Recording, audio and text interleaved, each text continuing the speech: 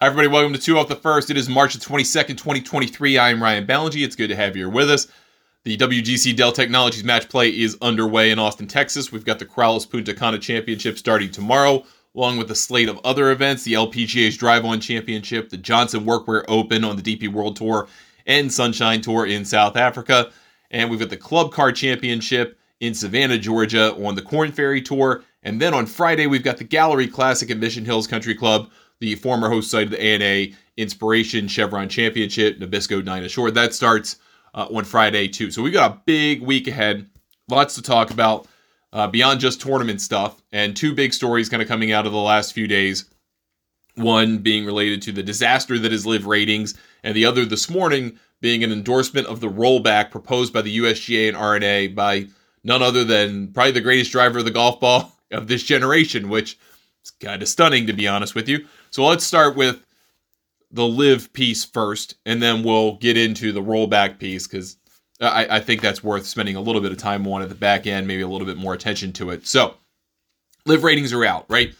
They came out a little bit on Sunday from Kevin Van Valkenburg, who's now at No Laying Up. Check out his work there. He's great, does great stuff.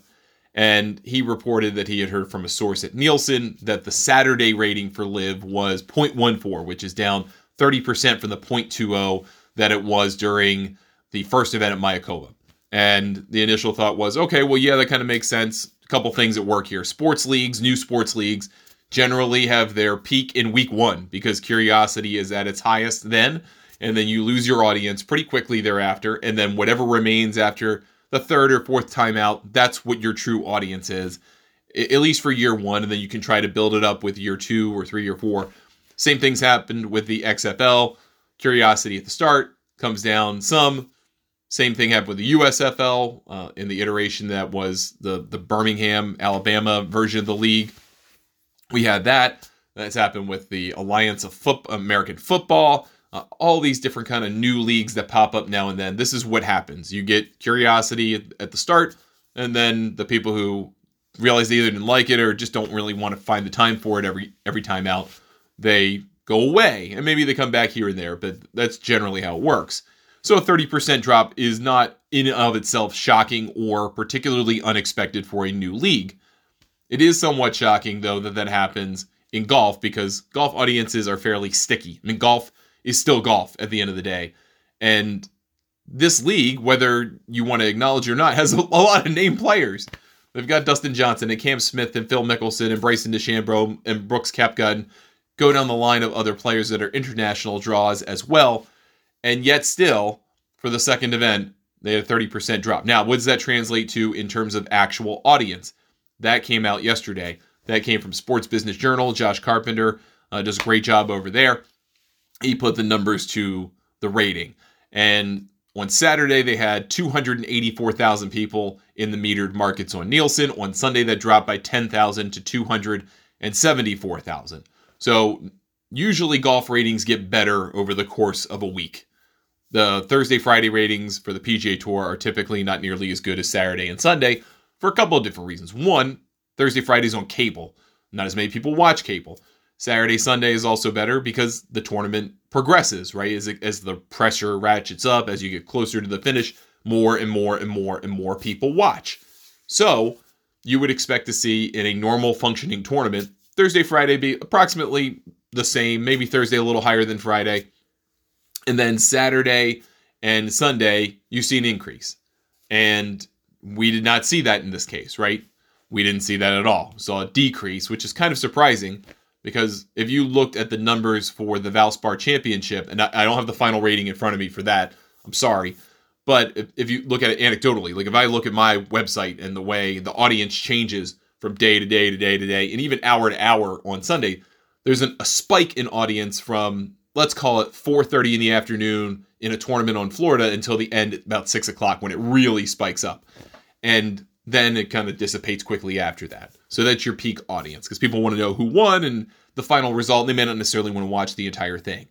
So that did obviously not happen here. Or if it did, that means the numbers on Sunday were so low otherwise that the spike didn't help the overall average that much over the telecast, which would also be bad, right?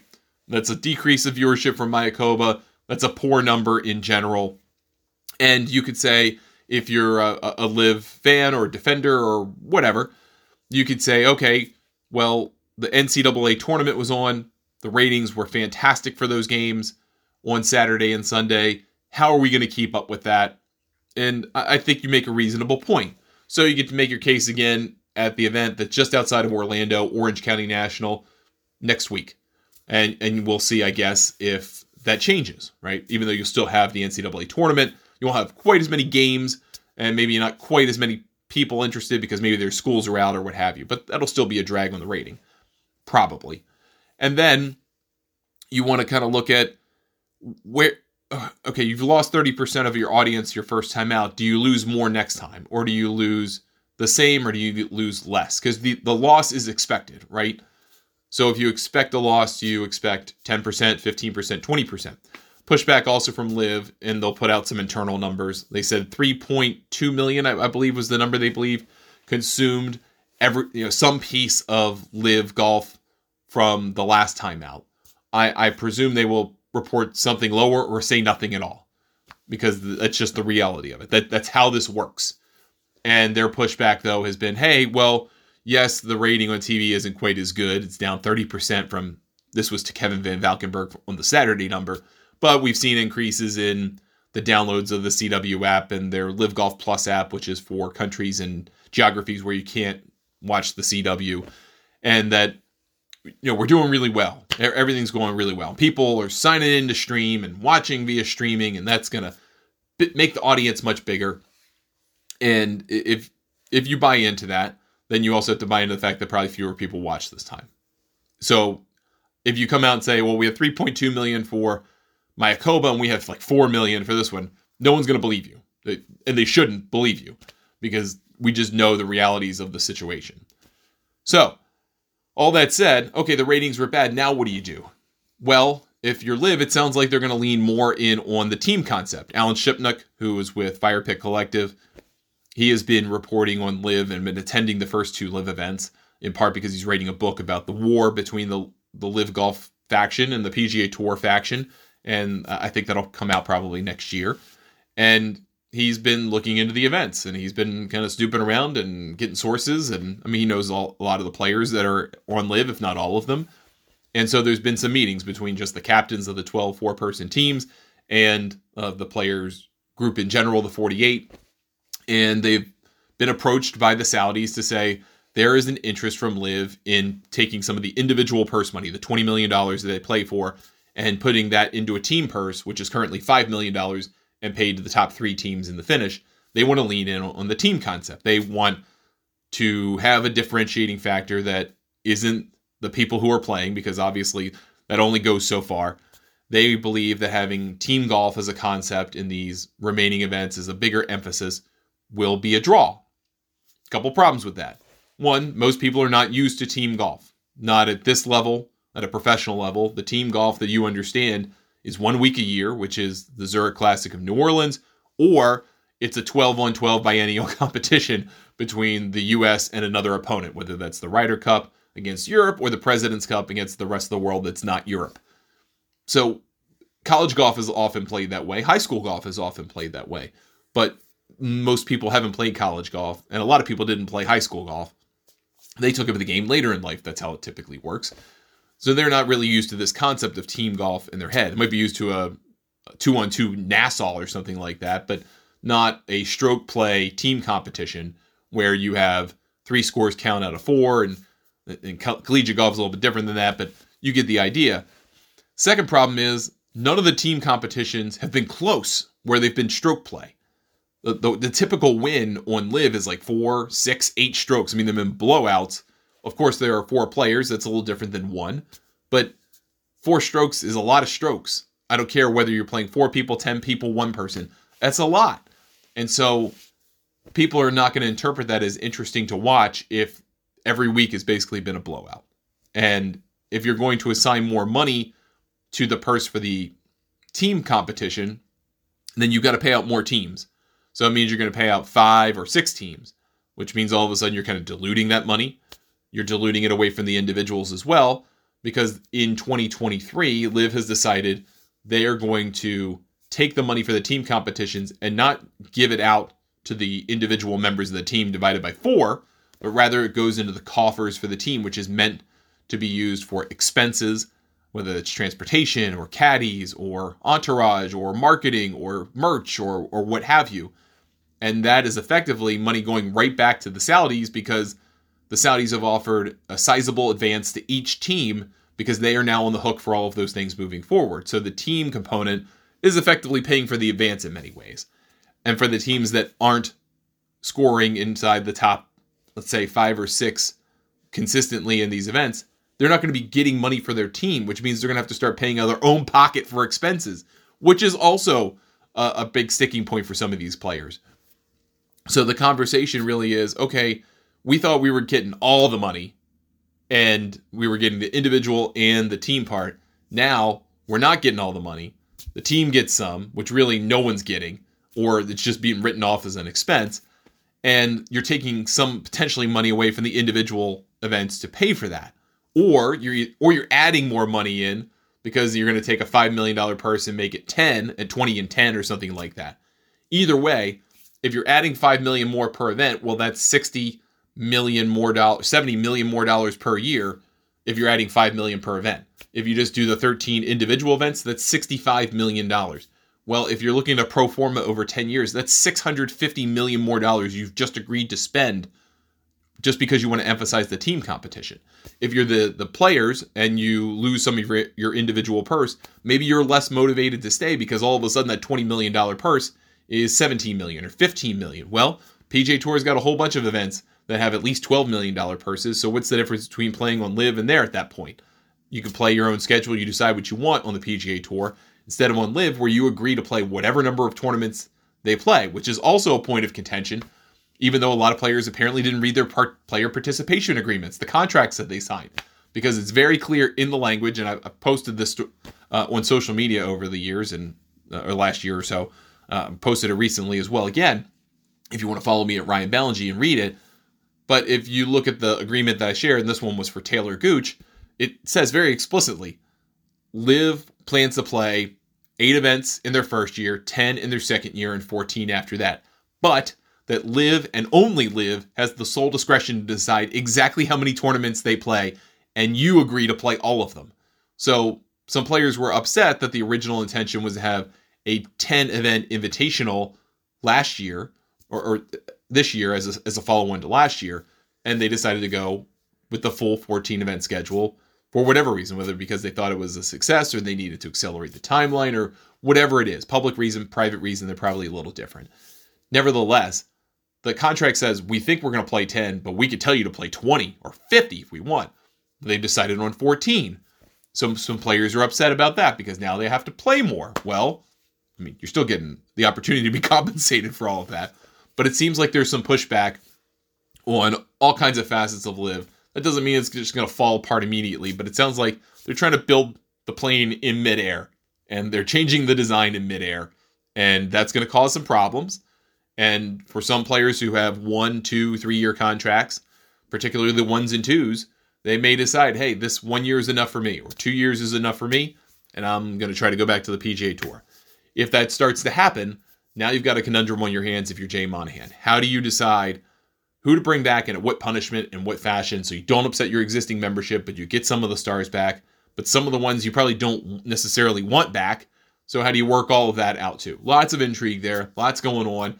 Try to cram that into as short of amount of time as possible, but hey, 14 minutes is a lot for LIV drama. Okay, second story today. Rollback stuff. So there's been some response from TaylorMade to all of this. They basically said the same thing as Titleist and Acushnet, which is their parent company. Hey, we believe golf is best with one singular set of equipment rules. We think it's great that you should be able to play the same equipment that your favorite professional plays, even though, parentheses, probably not best for you, and you probably shouldn't play it oftentimes, but we think that's the way it should work. And then they've attached a Qualtrics survey where they're trying to get information from people with a leading set of questions, I think, regarding their opinion on the rollback. But, interestingly enough, one of TaylorMade's highest profile staffers is for the rollback, and that's Rory McIlroy. So he was on the No Laying Up podcast. He talked with them in a lengthy interview. Also did some really interesting talk about Succession, the show on HBO. I've never watched that, but it is kind of interesting that they have Rory McIlroy talking about that with the guys over there. It was entertaining. But anyway, here's his take on the rollback. Quote, I think my opinion differs from my peers and probably the PGA Tour as a whole. This is just my opinion and I'm only one voice, but honestly, if I'm taking my PGA Tour hat off here, the major championships are already such a big deal in the game of golf. And if the major championships somehow adopt this ball change and the PGA Tour doesn't, I think it widens the gap between PGA Tour golf and major championship golf, which, if anything, the PGA Tour is trying to make up some sort of market share or trying to get a little closer to the major championships in terms of the interest that we create within our tournaments, end quote. That's a really interesting point of view on this, and I had not really thought of it from that perspective until he kind of laid it all out here. It does make sense. I mean, there's a reason why the PGA Tour has tried to create a schedule with, up until this year, one big event per month. That one event per month was often a major, but in the months where they didn't have majors, they tried to fill that with PGA Tour events, namely the Players and the FedEx Cup playoffs, and, name your invitational, right? Well, now they're doing that 2 times a month, and they're trying to do that with the designated tournaments to try to create an event so big, huge purse, great field, guaranteed great field, that you got to watch. And it may not get to major championship level audiences, and the Players on Sunday was 3 million because everyone knew Scottie Scheffler was going to win. But that they're trying to kind of create a world where there's not just the majors and the Players and everything else, but trying to tighten that gap. I think they realize, obviously, in Ponte Vedra Beach that they're not going to compete with the majors for ratings. That's just not going to happen. There's just too much golf fatigue for that to be possible. But what they could do is create a string of events that kind of weave the year together a little bit better and create more opportunities for bigger audiences. That's what they see with these designated tournaments. And I think Rory has a point here. The idea that if the PGA Tour says, nah, we're good, we're going to play the same equipment as regulated by the USGA and R&A for everybody, then you go to the majors and Augusta National can have a Masters ball. You could have a USGA ball for the US Open. PGA of America may or may not choose to adopt this, but if they do, they have their own ball potentially. The R&A could all of a sudden go to their own ball. They could make it harder to play in the wind or easier to play in the wind, or I don't know, you could come up with a bunch of different profiles for that. You could have, conceptually, 4 different major championship balls. You could have 1 major ball across the 4 majors or 3 of the 4 majors. You could have all kinds of different scenarios. Well, if each of the majors truly have their own identity because of their history and the equipment that you have to play, and then you go to the PGA Tour and you watch guys just bomb the hell out of the ball, and I'm not saying that's not entertaining, but it's just going to look a little different frame of reference wise, then I think Rory might have a point here that it's just going to look not silly, but it's going to be different. And some people may not like that. They may go, well, this isn't a highest championship level of golf that they're playing on the PGA Tour because they're playing equipment that the other majors deem illegal or not worth playing anymore. And I can understand the pushback on the opposite side that, hey, the PGA Tour is the pinnacle of professional golf. They're the biggest professional golf tour. They create the most weeks of golf entertainment at this level. They should be able to have a say at the table. And I think that's reasonable. But then you create a scenario where if the PGA Tour says, we're going to abide by the original USGA and R&A standard, then you get into the equipment testing game. And that gets expensive because now you have to test every player's equipment. You have to test them more frequently. You have to test new releases. You have to test new shafts, new balls, new club heads, all of that for conformity because the USGA doesn't necessarily want to do that. And if the PGA Tour decides they're going to adopt their own standard, whether that's the existing standard or a new one even, well, they've got to enforce it. They've got to police it, which means you've got to test equipment in some fashion.